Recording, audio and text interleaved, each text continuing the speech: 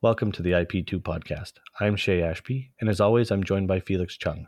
We are honored to be joined by the runner-up of the recent battle-hardened Las Vegas and our first repeat guest on our podcast, Andrew Padlesky. Welcome back. Hey guys, so happy to be back. I love this podcast. This is your third time on the podcast. Mm-hmm. Is it still as fun exciting to be on the podcast it was the first two times? Absolutely. I got nervous. I had to make coffee. I was so excited. I wanted to go to bed early, just getting home from Las Vegas today, but I had to stay up. It's too exciting. Fair enough. Appreciate it.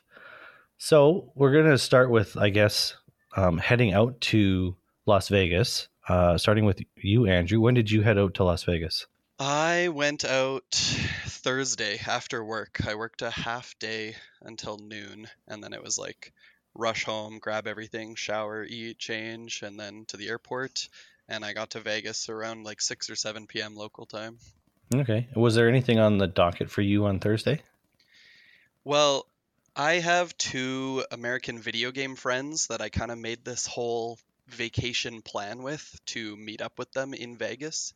I haven't seen them since 2017 and some Magic events. Okay.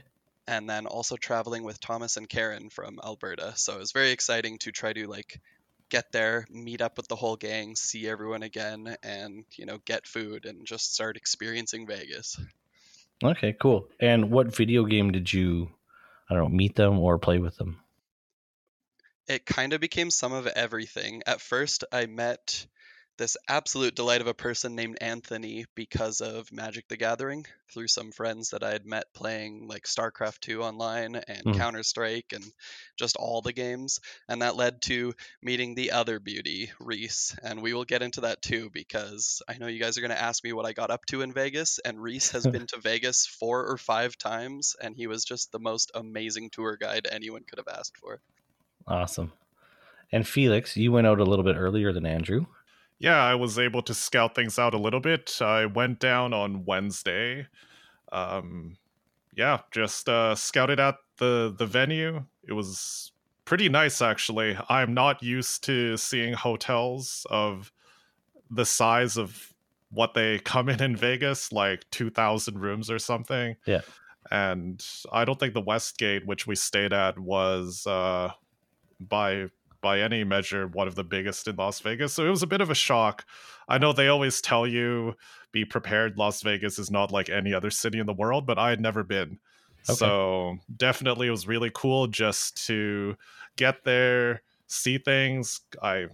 You opened up the airplane door and just a wave of heat and humidity hits you like, holy, yeah. I'm not ready for this. I'm Canadian. It's a heat that we're not used to. Yeah, it was bad. Like just plus 40 immediately. It was so bad.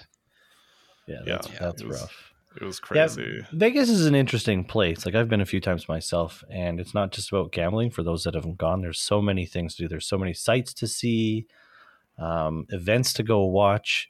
There's obviously the gambling. They have a ton of food there. There's so much to do that if gambling's not your thing, there's a lot of things that you can still do. And it's one of the best places to go people watch. There's always something happening on the strip that's exciting. Yes. So one thing that became apparent to me as soon as I arrived at the hotel was that there was another convention booked at the same time as us, and it was the Mrs. America contest. Oh, really? Which was actually hilarious because this is definitely two cultures colliding. You have the flesh and blood trading card game competitors, and at the same time walking side by side by the Mrs. America competitors in their very expensive, very nice dresses. And what a clashing of two worlds. Right? Oh my God. We got there Thursday night and all of the glamored up ladies were in the lobby taking pictures, celebrating everything. And there was just trains of fab nerds coming through the doors, their suitcases, their nerdy or their band shirts. They still had like the neck pillows around their necks, just strolling in, man. So lost, so completely like just unassuming and taken in by all the bright lights of Vegas. It was very funny to people watch. That's hilarious. That's the first I've heard of this. I didn't know that the pageant or whatever was going on at the time. That's pretty funny. It was crazy. There was also like some sort of amateur boxing like nationals competition as well, like in the hall right next to ours. Like there's just so many people. There's always stuff going on in Vegas, man. Yep. Yeah, yeah, that's right. So on Thursday, I also had my judge conference. So in the morning, a bunch of us decided to get an Uber over to the Cosmopolitan and indulge in one of the legendary buffets of Las Vegas. Unfortunately, due to the aftermath of Hurricane Hillary, as I understand it, there was a lot of standing water everywhere and traffic was really bad. So did a lot of running around, still had an epic buffet. The amount of food that's available in Vegas is also shocking. It's insane. I ate very well when I was down there. Same. It's like going to Mexico and getting like all you can drink. You know, at the first couple of days, you're just taking it all in, and then eventually you're like, I'm going to kill myself if I keep up this pace. You got to slow down. Yes. Yep. Well, at the dinners, these tiny drinks ended up being like 12 or like $21 sometimes. But then we found out it's like pretty socially acceptable to just walk around with like metal water bottles filled with liquor. Okay. And so there was places all over the place where you could just be buying like rum and Pepsi and just I don't know. There's a lot of things I don't remember. We'll put it that way. All right. So Thursday judge conference, how did that go for you, Felix?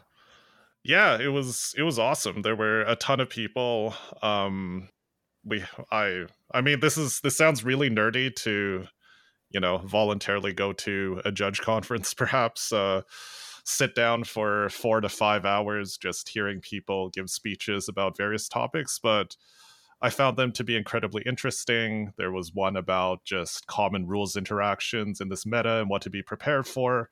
Then I gave my presentation about identifying key aspects of a community and its values and how we can use our authority and our obligation to uphold the values of a community as judges to foster that community. And it's a lot of stuff that we talk about on this podcast.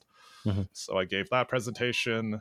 Then Klaus gave a office hours / Q&A, which was really nice.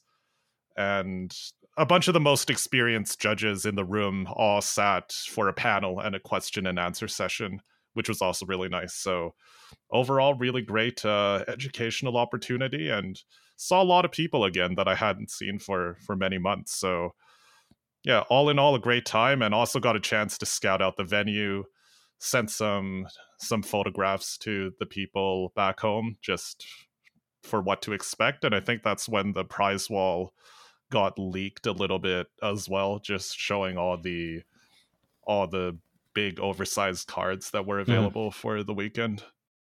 How did your part of the conference go? How did you feel it was received? How was it speaking in front of the group of people?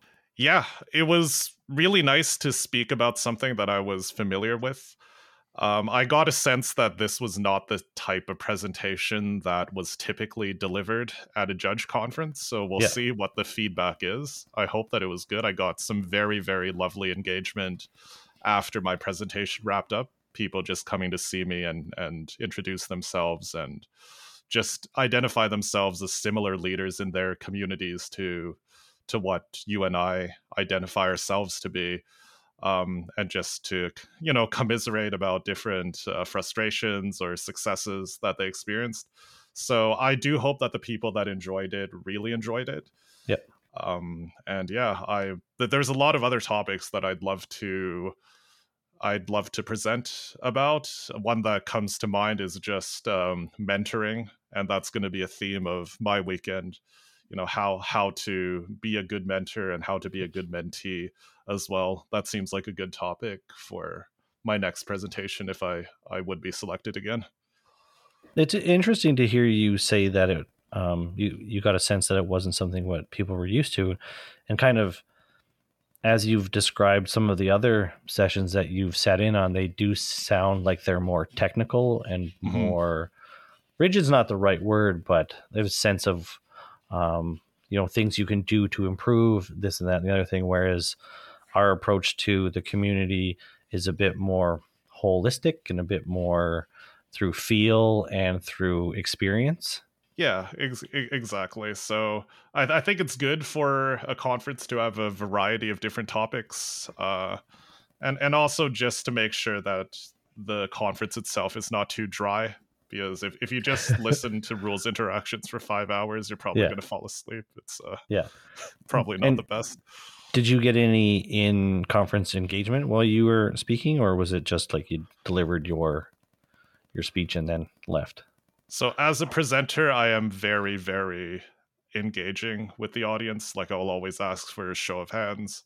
I think Okay. a really good icebreaker actually is if you just ask people to raise their hands and say, hey, who here has played in an armory once per month, once per week, twice per week, and then you just kind of see the distribution of how often people play, and it helps people engage with each other. Just look around to see, hey, it's like I play twice a week, but so do half the people that are in the audience with me, just to establish some common ground with the audience, and to reinforce that they share a lot of common ground with each other, because we're a lot of us are not just judges, we are also players that care a lot, and that was a big theme of my presentation. No, awesome. Yeah. My Yeah, icebreaker is usually Fat Penguin. I that's just thought I'd say something that breaks the ice. Very good. okay. Thanks. Thanks. Oh, there's nowhere to go after that. That's going right to the end of the episode. So I guess, Andrew, what did you get up to on Thursday? Oh man, I'm having such a hard time remembering the differences between Thursday and Friday. Yeah. That's the only part. While I was writing some notes here, I just can't figure out which day was which. I can hop into the story this way though. One of these nights we went on just the absolute tour of the world with Reese just leading the way. Okay. Um, I remember like 4 or 5 Ubers and tram rides, and we went to the Taco Bell cantina and got these really fun giant Blaha Blast drinks in these long cups. And then there was the Miracle Mile Mall and all up and down the strip. And we went to this New York place and rode a roller coaster late at night. It was so much fun. And there was the Bellagio and the Luxor Pyramid, and we ended up down at the M&M store and trying to get in the Coke store, but it was Yeah. closed, and some big Excalibur casino, and there Yep. was just Uber to casino to casino to casino, just looking at all the, because some of these buildings, like I'm not really going there to gamble, but there's such a cool site to look at, such a huge building, the architecture, all the cool things they have. It was so fun. Yeah, that's the south end of the strip, if I recall. That Yeah. reminds me of, like, I don't want to say my childhood, but I did do Vegas a couple of times as a kid, and we stayed in the Luxor, so we got to see like medieval times, um, jousting and fighting and having dinner, and then going into the Luxor and the giant Oh, light beam that's that you so can see from fun. space, and riding the New York roller coaster that goes on the outside of the hotel is pretty rad. It's such a fun part of the strip. So That was a good night. That must have been Thursday because we went to this sushi restaurant as well, like at 11 o'clock at night, just blasting this like club music and just like red, blue, and green lights. And Oh man. man, downtown or Strip Vegas is quite the time. mhm. It's like each of those hotels or resorts are so impressive that just walking through them is like a vacation. Like I'd never been to Vegas. I didn't really get the chance to explore very much. Number one, it was way too hot. Number two, Yeah. just a packed itinerary. But even just Yeah. walking through the Cosmopolitan, and then there was another one, like it was a beach, like a tropical themed one. I forget the name, but Treasure yeah. Island. Yes, that's the one. Like the inside looks like your outside. It's Yeah, it's awesome. crazy. Nice. Like what's happening? That's I'm so not used to cool. this stuff. Did you guys end up getting to see any of the shows at nighttime that they do, like the Treasure Island show, or is it the Bellagio that has the water one with the music? I forget which one that is. Mirage. I ended up on Fremont Street on Monday night. And so there was all sorts of almost like street performers all up Yeah. and down the street. And then at a certain time at night, the whole ceiling in there, they kind of have it looking like the sky is all just like a giant LED screen, and there was like the Fremont Street experience with this Yeah. whole like light show and music and this guy doing flips and juggling upside down and just like all his body weight resting on his head on top of like a bottle of whiskey. Like it was the most Vegas thing I've ever seen Yeah. in my life. Did you do the zip line while you were there? I did not. We were walking towards it, and then we saw people zip line over top of me, and it seemed pretty short and not very fast, Okay. so Yeah, fair enough. didn't seem too worth it. Yeah. The roller coaster was good though. Yeah. Andrew, we're approaching Friday, which is when the tournaments start. And just Yes. to back up a little bit, did you prepare for the weekend at all as a player for either the CC events or any of the side events or the Battle Hardened? I have been focusing on CC and playing Lexi specifically for quite a few months, really hard, messaging friends from all around the world, changing the list constantly, getting other people's opinions on it. Um, Pretty much just all CC. And then we did just have like skirmish season where I was playing a lot of my chain list in Blitz, and chain is something that I have probably put the most time into in this game and have been playing since 2021. So that kind of counts too as some Right. preparation towards the battle hardened. So rolling up to the event, did you feel like you were prepared for what lay ahead? Yes, I thought so. And I thought I had a pretty good grasp on the meta too. I was expecting a really heavy amount of Lexi, Bravo, and Dromai. And that is what I played in on Friday. The PTI event, I played so many Dromais and Bravos in a row. I think I played 5 Bravos actually in the PTI Wow. event, which was really frustrating. But So how I, did that I go? I finished 28th place and got 200 tickets. I think I ended up 5-3, but I was kind Okay. of frustrated with it. I don't know. Bravo's really tough sometimes. Were a lot of the Bravos on like a super defensive fatigue plan against you? No, it didn't really seem like it. It seems like yes, they have like the 6 defense reactions and mostly all 3 blocks, but they're, blocking when their hand isn't so great and trying to send over a massive on-hit effect almost every turn in a row if they can. Yeah. Or at least, it's make a seismic surge and swing the hammer and block some, and then next turn big red attack back and forth. Lexi has a really hard time blocking some of this stuff, and it can be very frustrating when every turn is like Spinal Crush, Starstruck, Spinal Crush, Crippling Crush, and then you see a Command and Conquer, and you're like, oh, finally something chill that I can block with 2 cards, and then you get pummeled. Yeah, that's classic Bravo. He's when things line up, they line up really well, and when things don't line up, then usually he can just block 12 and try again. Yeah. So that was your Friday. What about you, Felix? What were you doing on Friday? Yeah, I was actually judging the PTI event primarily. I was assigned to the side events team that day, and yeah, just a lot of fun. Usually, sides is a pretty chill assignment compared to being assigned to the main event, but the fact that the PTI event, which is technically classified under side events, and it is run under competitive REL, the fact that that event got 160 players Wow. basically diverted a bunch of the judges that were penciled in to run that true side events over to the PTI. So I was one of those judges. I was not expecting to be on the PTI, but that's where I ended up. And yeah, it was a good just opportunity to get used to that level because the calling which I was on Saturday would be the same REL, the same format. And yeah, it was just fun to see the day go by. Um, there were some hiccups at the beginning from an organizational standpoint, just again because we weren't expecting to have so many people involved in the tournament, but that got resolved pretty quickly as the day went on. And it was just fun to see actually how many Canadians showed up as well. I wasn't expecting to see so many familiar faces from BC, and we had the Ontario crew come in as well, and 3 players from Quebec.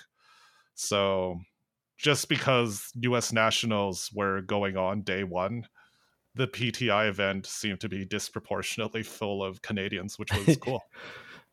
Yeah, there was a lot of them. My buddy Oscar counted up the Canadian flags in the calling after a round or two, and there was 41 Canadian players we counted in the calling. So I was very proud of that. That's awesome. So Yeah. was there you were a floor judge on that day then? Yeah, I was a floor judge for PTI. I think Okay. we didn't have any super advanced assignments because there were only 4 or 5 of us that were devoted to that. Yeah. But yeah, it was great. Good good leadership that adapted pretty quickly to to that sudden surprise. Because I think we had a lot of late entries, like Yeah. people didn't sign up online for the event, or maybe they couldn't have. So it was completely unforecasted how many people turned in their silver tickets. I think it was like the hour before the event, Mm. and like blew up the projected numbers by like 3 or 4 times. It was cool. Cool. Well, I'll throw this question out to both of you. Was there anything spicy or exciting or funny that happened on Friday for either of you? I guess we'll start with Andrew. Um, I know it's a blur. no, not that I can think of right now. I did want to pay a minute here and give some compliments to watching Felix judge in the big atmosphere at a major event. Because of course I've seen it at our local like 32 person events in Calgary. But seeing Felix judging out there, he's like laser focused. His work ethic is through the roof. Like he doesn't even want to take a sip of water. He's not looking at his phone. He's just walking up and down the aisles, just looking at players. Even when like the Calgary group comes over and they're like, "Oh my God, it's Felix!" Like, hi. He will like maybe at the very least give us like a nod of acknowledgement and then straight back to like hard work up and down the aisles. Like I've had so many friends who are judges in TCGs through the years at these large events, and they'll come up and chat with their friend group while they're just kind of waiting for a judge call that might occur or a hand to raise across the room.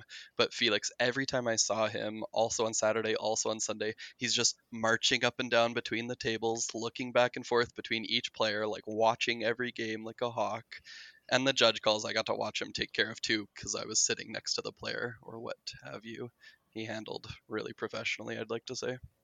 Well, I appreciate that, Andrew. These yeah, I really I don't know, it's tough. I really get in work mode when I'm judging, and I hope at a local level as well as at these big event levels. I think yeah, just professionalism is incredibly important, and you never want players to have any question during the calls, even if it's someone that you know or not, that you just always want them to be very confident that the calls are impartial, and appearances matter a lot, unfortunately, in some cases. But yeah, no, thanks a lot for that, Andrew. Yeah, I was impressed. Anything that you'd like to recount on the Friday, Felix? There were just a lot of really cool decks. So Friday was the first glimpse I got, personally, seeing the, what do we call it, like the 3 for 7 Briar or Fatigue Briar, or Mm-hmm. I don't know, Ira Briar, because that's really the consistency that she gets value out of her hands. So there was one of those near top tables, and I remember seeing that deck for the first time, just not really knowing what was going on. I'm like, huh, this is weird, like another rogue deck, but it kept winning. So that was cool. And there was a really, really good Kano player that ended up winning the entire PTI event as well, just getting to see some of those games. And I took quite a few judge calls involving Kano Mm-hmm. as well, just just people not being aware of certain interactions, but yeah, it was just a pleasure to see all those different decks. I think there was a Reiner way up there as well. Just a lot of cool decks that can Yeah. shine in something like a 160-person event, like the PTI event. It was a Yeah. lot of fun. Very cool. Yeah. Well, we'll move into I guess the main part of the weekend. So Saturday was day one of the calling, Andrew, if you want to give us a little bit about that, that would be nice. Yeah, I registered Lexi for that. My confidence was pretty high. Round 1, I beat a dash. Round 2, I beat a Lexi in the mirror. And I was feeling pretty good. Round 3, I got paired into another Lexi, somebody who I recognize to be a pretty good player. I win the dice roll and choose for him to go first. I draw my first 4 cards, and it's 3 of a kinds and a rain razors. And he just starts attacking me out of nowhere.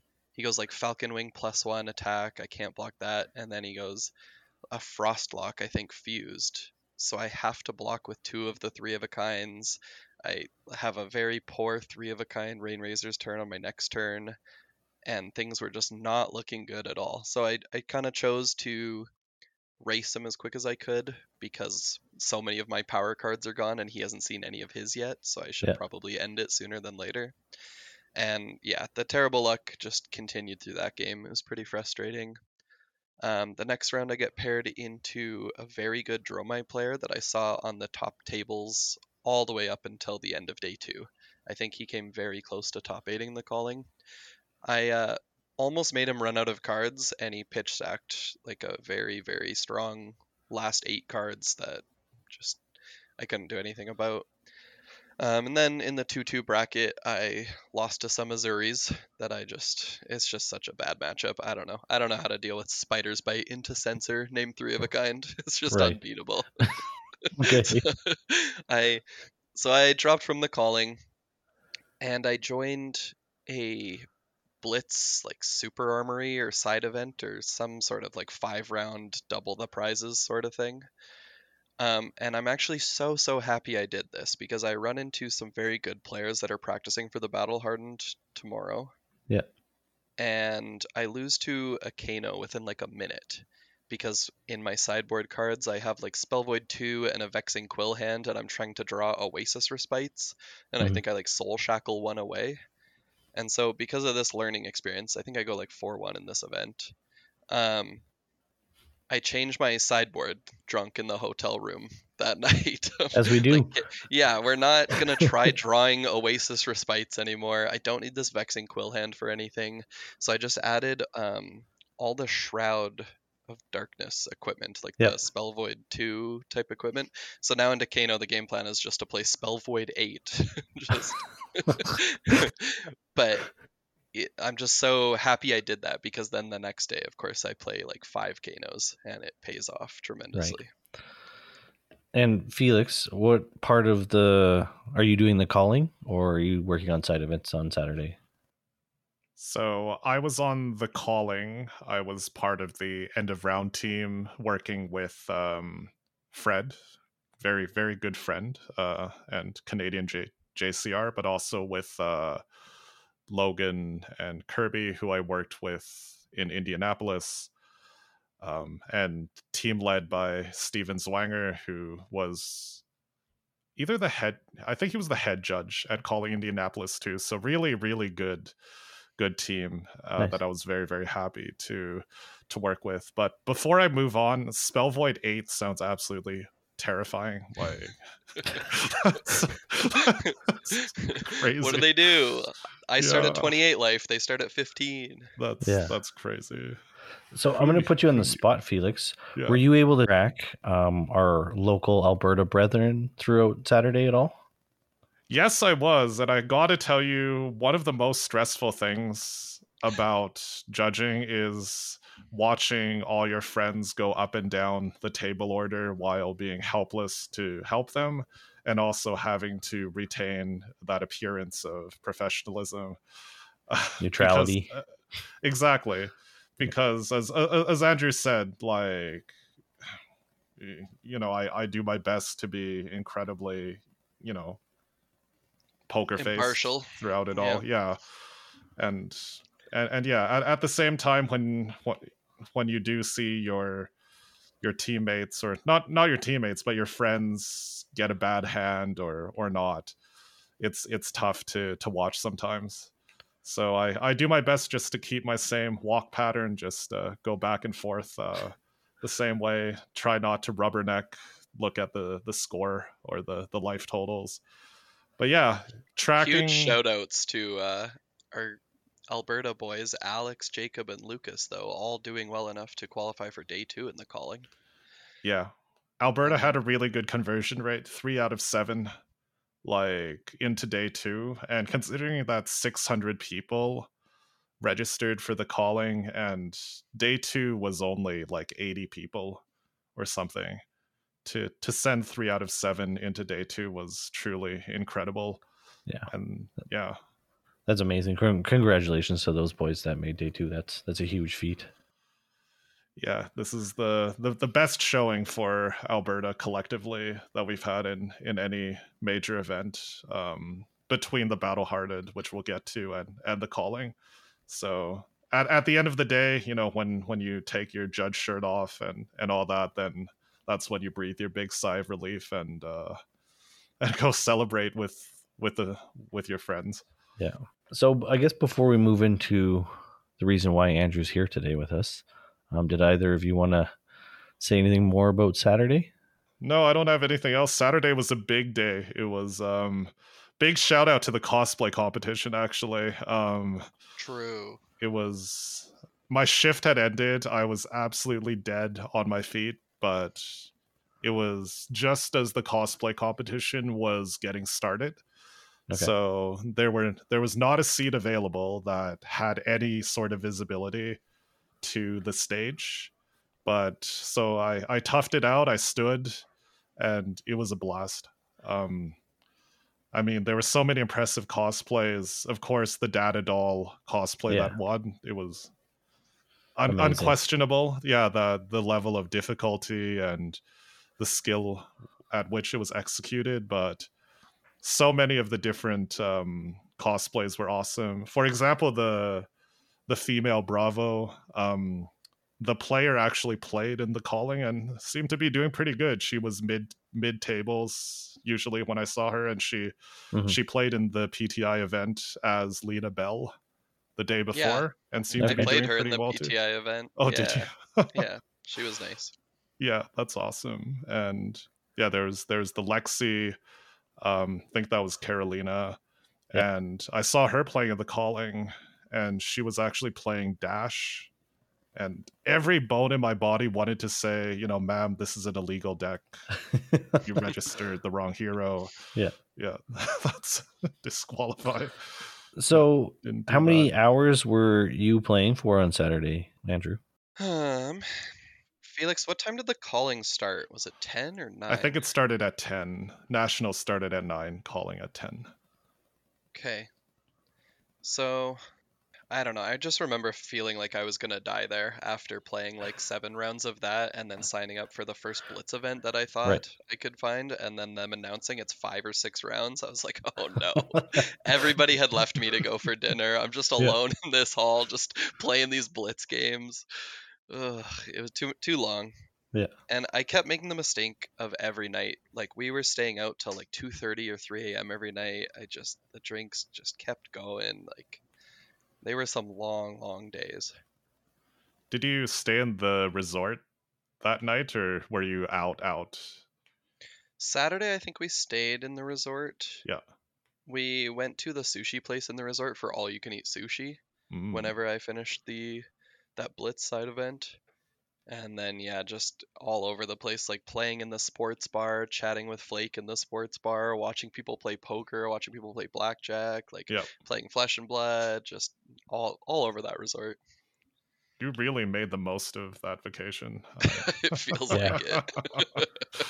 That's great. That's one of the best things about Vegas though. Like I've thought about some of the times where I've gone to a few other conventions or events and you come out, like you don't leave with everybody, you stick around for whatever reason and you come out and everything's closed and there's nothing around. Yeah, Whereas at Vegas, you can get dinner any time of day you want. And yeah. you can stay and have fun and get the most of it out of your experience because you don't have to worry about getting somewhere before something closes. I think if I do have one regret about judging all 3 days is that my days were pretty structured, and because yeah, my judging style is very high energy, and I'm just going somewhere at all times, I am so dead by the time I'm done. I do not have any energy to to go out crawling the strip and all that. Yeah. There's this meme on Twitter that said, I ate at the Westgate Sports Bar all 3 days and survived. Dude, that was me. Alex lived that meme. Yeah. The thing is, he Alex hated about it. I He loved hated it so much. I loved it. I'm like, yeah, I just want to grab a burger and fries and then collapse in my room. Like, I'm not here to have all this fancy stuff. You guys gotta bug him about that after the next armory. Just like, hey guys, you want to go to a sports bar? This is a new meme. Don't worry, we have lots of memes as a community for Alex. Yeah, for everyone. Yeah, for everyone. Yeah, nice. Yeah. So quickly, how long was your day roughly on Saturday, Felix? Yeah, so for 10 o'clock, my call time was 9:30, which was pretty late for a judge, which is fine. Yeah. And I wrapped up around 6:30 to 7, which is again at around the same time the cosplay contest started. And of course, you get an hour break for lunch, and you get a half an hour to just relax. So, yeah. Okay, cool. All right. So moving into Sunday, the battle hardened. Obviously, Andrew, you've registered Chain on Spell Void 8 for Kano. Was there any other spice in your deck that other Chain players might not be aware of? I had 2 red lead the charges just for any Prism players that might be playing Arclight Sentinel. And then I had an Invert Existence for the Chain Mirror matchup. And then, I don't know, I saw most of these other Chain players playing Swarming Gloomveil and Revel and Runeblood and some other cards that I don't play.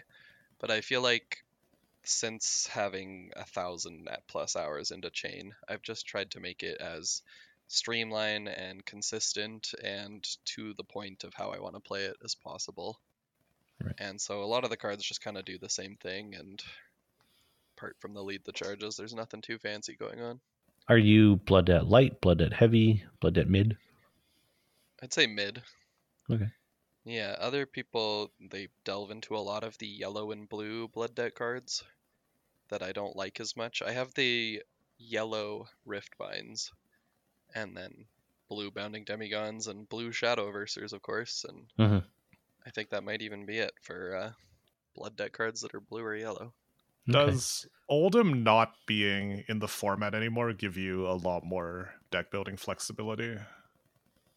Yeah, and it also just makes me just the happiest camper on the planet. Beforehand, that and Icelander were the only things I couldn't beat. And now that those are both gone, I feel like I should just be a Blitz boy full time, and I can't wait. I wish I could play a Battle Hardened every day right now.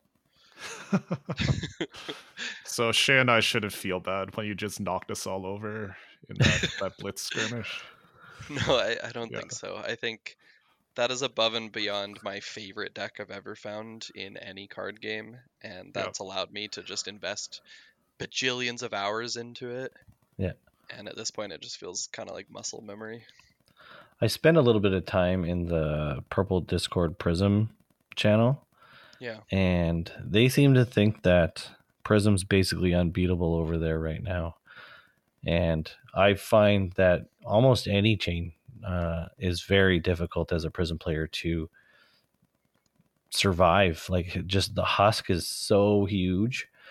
And then once he gets to Shackle 3, he's just presenting so much damage that I don't even know how you can keep cards. So I always found that chatter interesting. You know, do you think that it's a walk in the park to play against Prism, or is there, you know, if they draw an Arclight at the right time, it'll end you, or how does that matchup kind of feel? I've always really, really enjoyed that matchup. And there were some like RTN PQ seasons in the past where I had to practice that matchup a lot, either as Chain or Viserai. And so now maybe I've kind of figured out the tricks and I know what to look for. But I do think it's a super favorable matchup for me, apart from, you know, they can find some pretty cheesy wins with an Arclight Sentinel or back-to-back Arclight Sentinels towards that mid to end game. But now if I find a lead the charge, I can stick it in Arsenal the entire game. And it feels like a very, very, very good matchup. Nice. All right. Do you want to start telling us about the Battle Hardened experience that you had?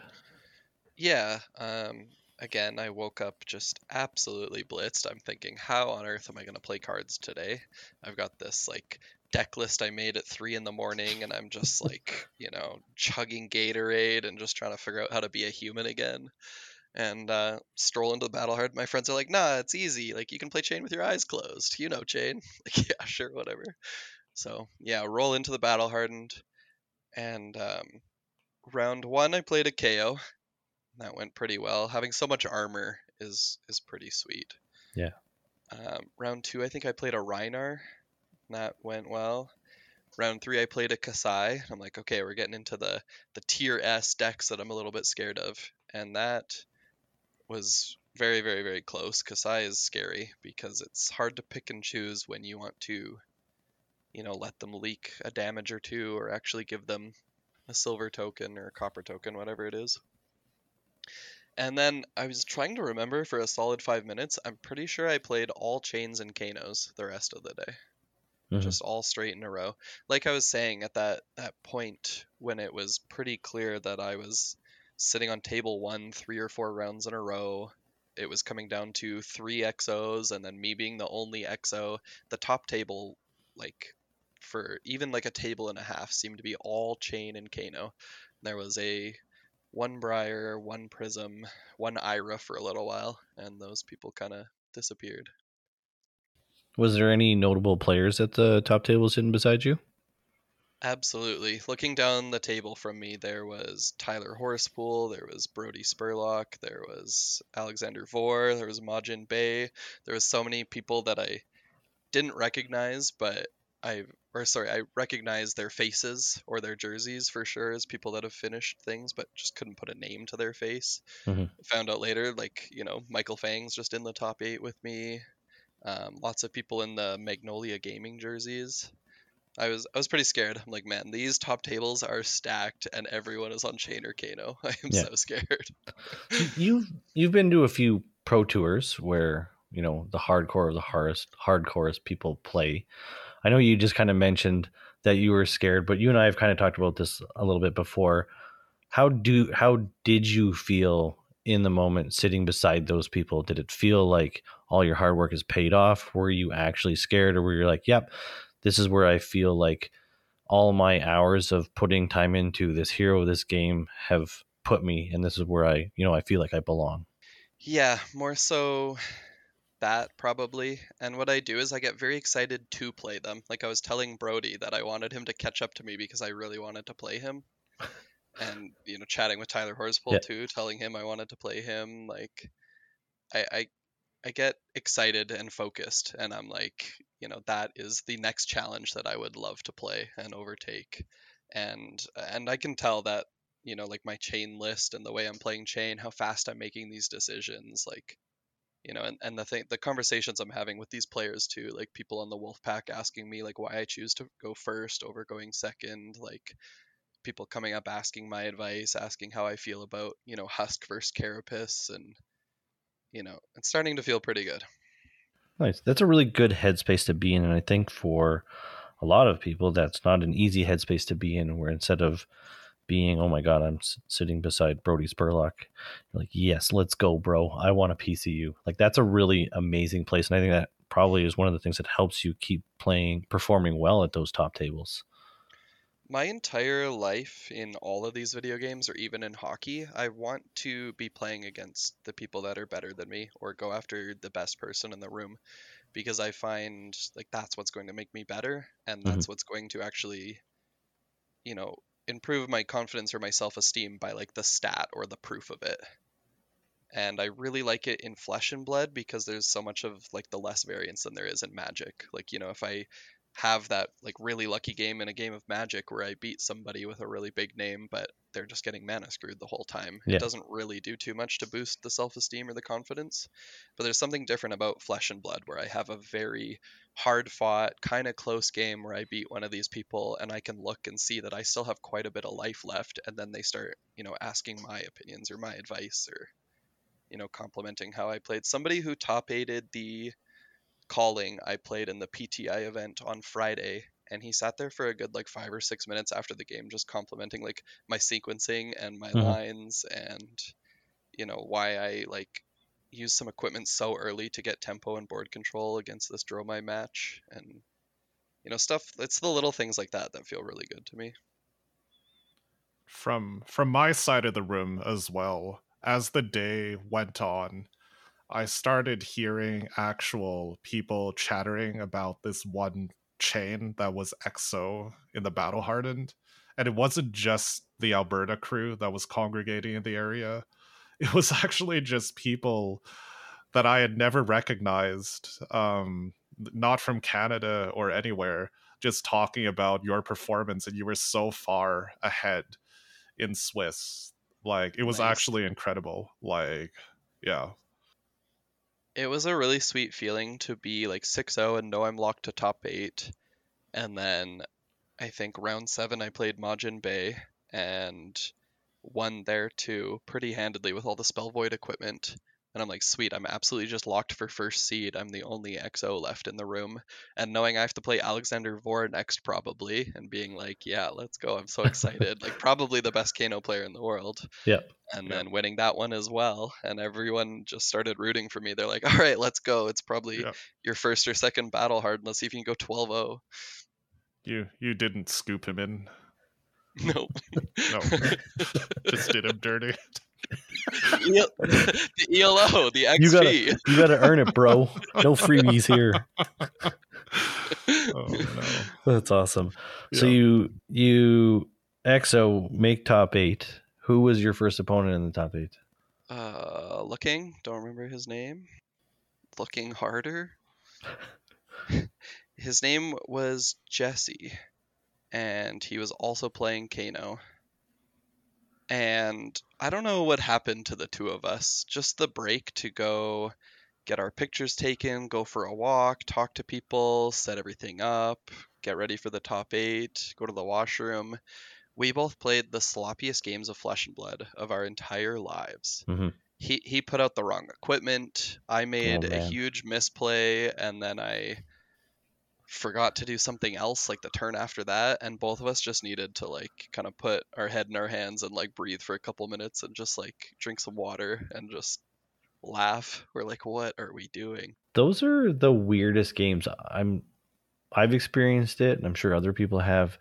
You're performing optimally. You feel like everything's working as it should, and then out of nowhere, you're like miscalculating pitch, blocking with the wrong card, or doing whatever. And you're like, what is going on? Yeah, So, what did you do in the middle of that game to recover from this wild state? I was so on tilt the way that I punted what I did with Art of War. I could have got like another like 6 or 7 damage over. And then being on tilt because of it, I forgot to draw with Plunder Run hitting, and I could have put something in Arsenal. Mhm. So double so on Yeah. tilt. And him, I think too, was pretty frustrated putting the wrong equipment out just by accident. I really just had to like focus up and play with my hat and look around the room and drink water and just really get back into like the focused mind zone. Like lucky for me in that matchup, I'm still able to just present lethal and then sit and wait and see if he tells me if I win or not with all my spell void equipment. He gets to, do the Kano stuff and look at Yeah. the top of the deck and then let me know if I won or not. Yeah. So luckily enough there, I was able to take the win, and I had to go for like quite the serious walk around the convention center and go to the washroom and splash water on my face. And I'm just telling myself like, I could have lost that. I deserve to lose that. That is so bad. That can't happen again. Like that's Mhm. how I've lost in these situations so many times before. And so like wake up call, like thank you so much that I actually punted and still made it out with the win. And so now this needs to absolutely not happen again. So, from my perspective, during the day, toward the end of Sunday is when judges start to get released from judge duties and we're turned over to manual labor, which is fine. Like, nothing like a little bit of mindless tasks just Picking up to chairs. close out the day. Not picking up chairs, but because we work for SCG, we the chairs and tables are with the convention center, but this is where we start packing away like the floor, like the boards and Standees any and SCG, yeah, specific right. stuff and the table numbers. So I remember now I'm walking with this little dolly cart, like picking up the scoreboards from around the room, and Andrew's playing in this cordoned off area. So I'm just walking with my dolly cart, just completely rubbernecking to see how Andrew's doing, and all I can see is his head in his hands. I'm like, oh, like is this bad? Like, is he losing? Like, I can't see anything. Like, my eyesight's terrible. Like, the barriers are quite far back. This is gonna come up again. But yeah, the barriers are quite far back. So I'm just like squinting, trying to figure out what's happening. And then every time I walk around, like it's another 5 minutes, I'm like, well, Andrew's still there. He's not lost. Like, so yeah, it was very tense for me. a, a Yeah. fraction of what Andrew was going through, but Yeah, just yeah. a bit of a funny story. Because, yeah, Stress through osmosis. that's right. True. Yeah. All right. So we're into the what is that, semis now? Yeah, and I run into another Kano. And this one, I believe, his name's Ryan. I believe he's on the wolf pack as well. Um, I really came into this one with so much more like confidence and focus, and I'm awake now. I'm going to send it. By the way, I should have mentioned being first seed throughout this entire top 8 means I get to choose forever if I would like to play first or play second. Yep. And I think this is a massive advantage into the Kano matchup because I choose to play first and I make my soul shackle and just say I'm going to Arsenal. And if the Kano player activates Kano one too many times, I'm going to just come across with so much damage. The first thing's already going to have go again from me activating Chain. And with the Spell Void 8 equipment, I'm pretty much just waiting until there's a massive combo piece or until the things are going to be lethal and I get to spend every card in my hand just putting all the gas across the table. Yeah. This is a little bit unintuitive for me, actually, because the rule of thumb that I thought was there was you always want to go second into Kano. Do you not? You know, I just don't like it. If I go second, he might do his Kano things on turn 1 and send quite a few points of damage across, and I don't think I'm popping my Spell Void equipment on anything. And like even the one that's like Opt X, I don't want to have to sit there thinking so hard about am I giving away 2 pieces of equipment on my turn 0 to stop him from looking at the top 4 cards. But alternatively, if I go first, at least I can punish him from trying to do a couple Kanos. And if they recognize this threat and they don't do any Kanos, at least I get to set up a little bit, hopefully stick something really solid in my arsenal, like a Plunder Run or an Artivore or a Belittle or Shadow Puppetry, something like this. Um, Now they're going to have their first turn with their unfiltered hand of 4 cards, and maybe they'll deal some arcane damage, and then I get to go straight into my Soul Shackle 1 5-card hand and hopefully just present more than lethal since they start at 15 life.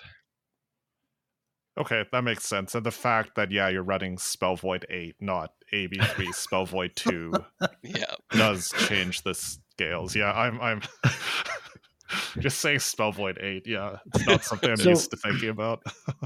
With Kano, because Kano can kill turn 1, turn 2.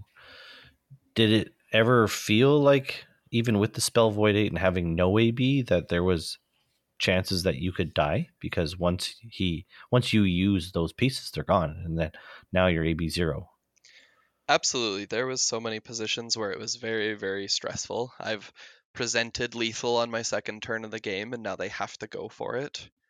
And I mean, I'm sitting there while they're opting and thinking forever and Kanoing and putting things to the bottom and Ragamuffins hatting and thinking even longer and Kanoing again. And I'm just sitting there thinking like, okay, like, I've already taken like 8 arcane or something. So, Yeah. now he just has to deal 20 and I die.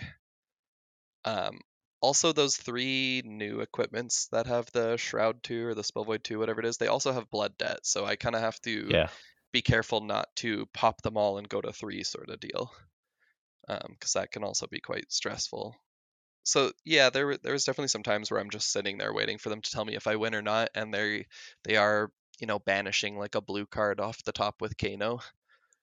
But I think it still is a pretty difficult feat for them to find some sort of massive combo for over 20 damage just in the Yeah, top 4 or 8 cards of their deck. yeah, that's fair. Just gotta go fast. Just gotta go. So you get there, and we're into the finals now. Who's your opponent in the finals? In the finals, I have to play Michael Fang, who's somebody I've never had the pleasure of meeting before until now, but so nice, so funny. What an absolute pleasure to play against. Um, and at this point, too, the calling is winding down. And so proud of our boys like Alex for finishing 13th place, Jacob and Lucas doing so well, my boy Oscar from Montreal getting 17th place. Mhm. Everything kind of winded down to Yuki Lee Bender playing whoever her opponent was in the finals. I didn't really get to see because I was playing, but the crowd just erupts and cheers. I find out Yuki has won. So that's +1 for Canada on Yeah, events that aren't US nationals. And now I'm like, man, I really have a shot to 2-0 this for Canada right here. yeah. um, but this huge crowd that had accumulated around Yuki all just kind of mills over to my game. It's like, oh boy, here we go. So sit down against Michael Fang. I choose to play first again, and both of our decks just absolutely hate us. Both decks have just said like, all right, we gave you like 11 rounds of good luck. This is it. There is nothing more. So my first hand is the worst I've ever seen in my entire life, and I make my rune chant, my soul shackle, and go to pass the turn. And his hand also must be the worst he's ever seen in his entire life because he pitches an invert existence to cast an Artivore for no reason on my turn, just to get rid of these 2 cards. He's not even banishing anything. He's not drawing more cards. He's just needing to get rid of these 2 cards. Wow. And I look at my hand, and my only attack is a Shadow Averser. Like if I have a Shrill or something, I can do 7 with Go Again, and then 2 and 2 with the sword, and like leak quite a bit of damage through on this turn 1. But I have nothing, so I just Arsenal and pass. And his first turn isn't so good. My second turn isn't so good. And then he has quite a large turn, and I have to give all of the equipment away. And then I have a turn with it's 4 red cards. I have a blue Mauvrin's Guys in Arsenal. My only attack in hand is this red Bounding Demigon. And then his turn becomes quite face up because of the 2 belittles and what he's showing me, and the fact that they both get 2 red Minnoisms. Mhm. So I'm at 16. I have 1 armor left on Grasp. He's presenting 15 damage face up. I can see on this first attack that's coming in, and I'm in the tank for so long trying to figure out what I'm supposed to do with these, 3 red 2 blocks and this Bounding Demigon in my hand, and he can present 15 damage, put me to 1. I'm gonna die to my Carrion Husk and my Banish, or if I go to 3, it's so easy for him to kill me in Arcane with the sword. So I have to give 2 cards here, I'm thinking. But then even then, it's so easy to just die to like a Revel or Arcane or like the sword and invert existence or something. So I have a good like 10-minute think about this. So frustrated. And in the end, I decide to just gamble because we are in Vegas. I'm going to hit an attack off of my 2 Soul Shackles, and then I'll be able to play like, a Minnoism and the Mauvrin's Guys and hopefully play a big attack and then follow it up with the sword for 2 and 2. So I block with the Bounding Demigon and another 2 block just to save some life, keep the 2 cards in hand. And he doesn't play the second Minnoism, which kind of makes me look a little bit silly. Just it's a very, very good play by him though, because he knows that his next turn he might need it to enable Yeah, like it's his Bounding non-attack. Demigons from Banish or just buff some things up. But I'm sitting there thinking I'm absolutely going to 2 or 3 or 5 at the end of this turn, and then he doesn't play that second Minnoism. But we go over to my turn, and of course my 2 Soul Shackles do not hit. I do get an invert existence, so my whole turn is just swing for 2, go again with the sword, and invert existence. But to my absolute surprise, he blocks the sword, and then he pitches for the invert existence and stops the arcane. And I'm thinking like, damn, I'm still in this game. Some other context too, he had a 5-card hand coming up, and he even used the crown to filter 1 card. So I'm so expecting a huge chain hand to come back across, and then he gives me 2 cards. And it's like, what is happening? His hand is Mhm. still so bad. I'm still so in this game. I'm down to such a low life total. His turn's really small again. My turn's really small again. And then I die. It was very, very unfortunate because there's two huge windows in there where if I just have one more attack or just have a blue, I think I'd take that game really handedly because his deck is also just completely hating him. Or in so much hindsight, because I'm sitting here haunted about this, I've been thinking about this all weekend. I think I'm supposed to give him the 2/2 blocks and like go to 4 and at least play like, the Maverin Skies, the Demigon, 3 go again on hit, make a rune chant, swing the sword for 2 and 2. Because, you know, his next hand was also just so bad. I could still be in that game. Yep. Hey, hindsight Tough. is 2020. There's no way you can go back and call your decision wrong based on stuff you didn't know. From yeah, that was the point at which I had been released from my manual labor and just ran over to join the gaggle of people that were leaned up against the barrier. And just as I got there, I saw the Art of War come off the top and the invert existence, and my heart just sank into the pit of my stomach, not Yeah. really understanding the context of what else had happened. But I mean, still, what a great game, hey? Like, just to be up there, to be in that fight. Yeah, I'm super super proud. My goal since starting this game in 2021, a big one, has been to win a PTI, and now I have accomplished that. So Yeah, nothing to be frustrated about there. no, and That's what I yeah, sign up for too, though. You definitely live by the chain, die by the chain. It's not the first time dying to banking on a soul shackle hitting. yeah, not by a long shot. That is such an incredible story. And I mean, when Michael showed you the revel at the end, and I heard him say, well, Canada at least got one or something like that. And Yeah, I because remember, I'm making yeah, jokes with him when I have that really bad sword into invert existence turn and I yeah, pass the turn, he just has a 3 card hand. I said, okay, I really want you to think about Canada on this next turn, okay? I want you to think about snow and syrup and mooses. yeah, yeah. Like, yeah, I mean, that was a surreal moment for us as well, because there's such a big groan from our cheering section. And I just remember this stupid waist high barrier. Like, all I wanted to do was like run over to you, but because I'm a lawful good person, I like ran like around like one way. That I saw how long I would have to run in order for there to be a break in the barrier. So then I ran back and like reluctantly hopped over the barrier. And yeah, and Thomas Thomas was yeeted already himself there. over the Oh barrier yeah. so fast, and I thought I heard you like run left, run Yep. right, come That back. was me. that's that's the difference between him and me. That is so funny. Yeah, but yeah, man, still like what an incredible performance. Yeah, by yourself getting that PTI, just being up there, showing that you belong with all of the best players in Flesh and Blood, definitely. And yeah, also for Alex Knott from Calgary, 13th place in the calling. Again, finishing above so many big names in Flesh and Blood. And he had the record to get into top 8. There was a 10-3 that made top 8, just the breakers weren't there for him. But Yeah. yeah, it's incredible performance for both of you. And yeah, like you said, you have a PTI, got that special playmat. Did you leave your cash prize in Vegas, or you coming back with some? I haven't got it yet. They said they'd email me to contact me about how I received that. So Got it.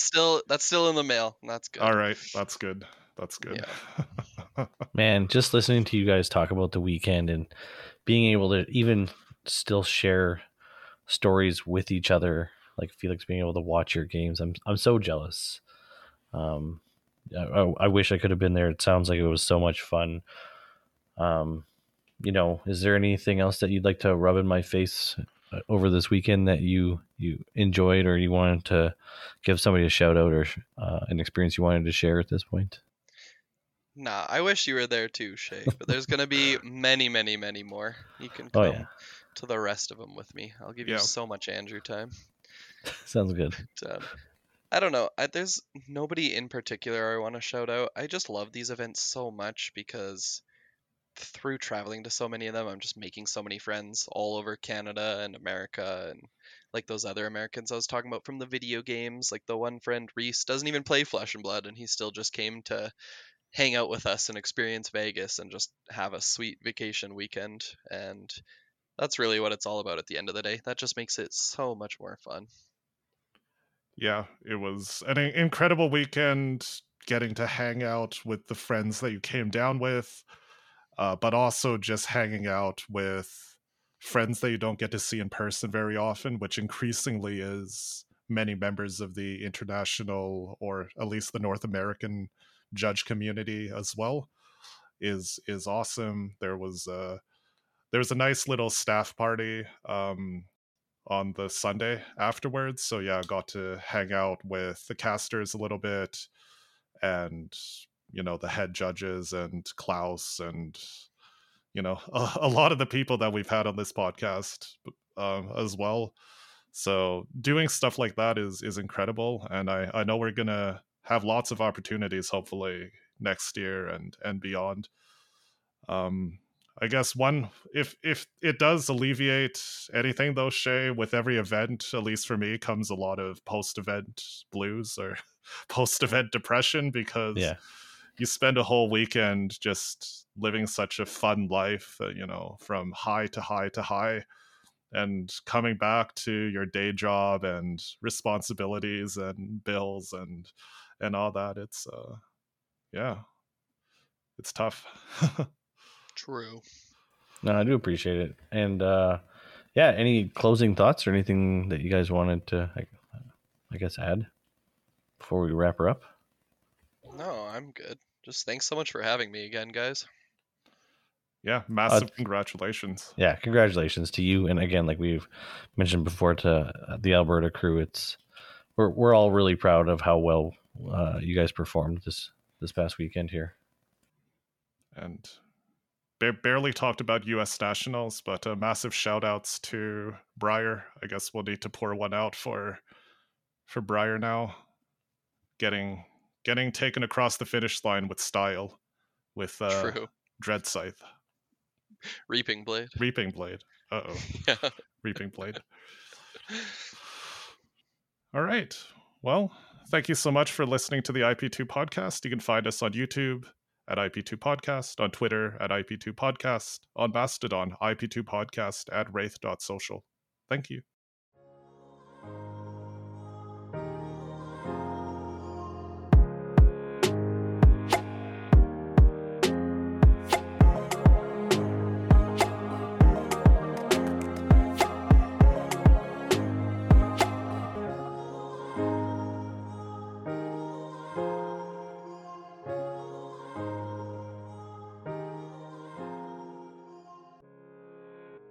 I would like to interject, like, Andrew's not just here because he had a big result in the Battle Hardened. Yes, he is. No, he's not. We could have grabbed Alex. Yeah, we could have.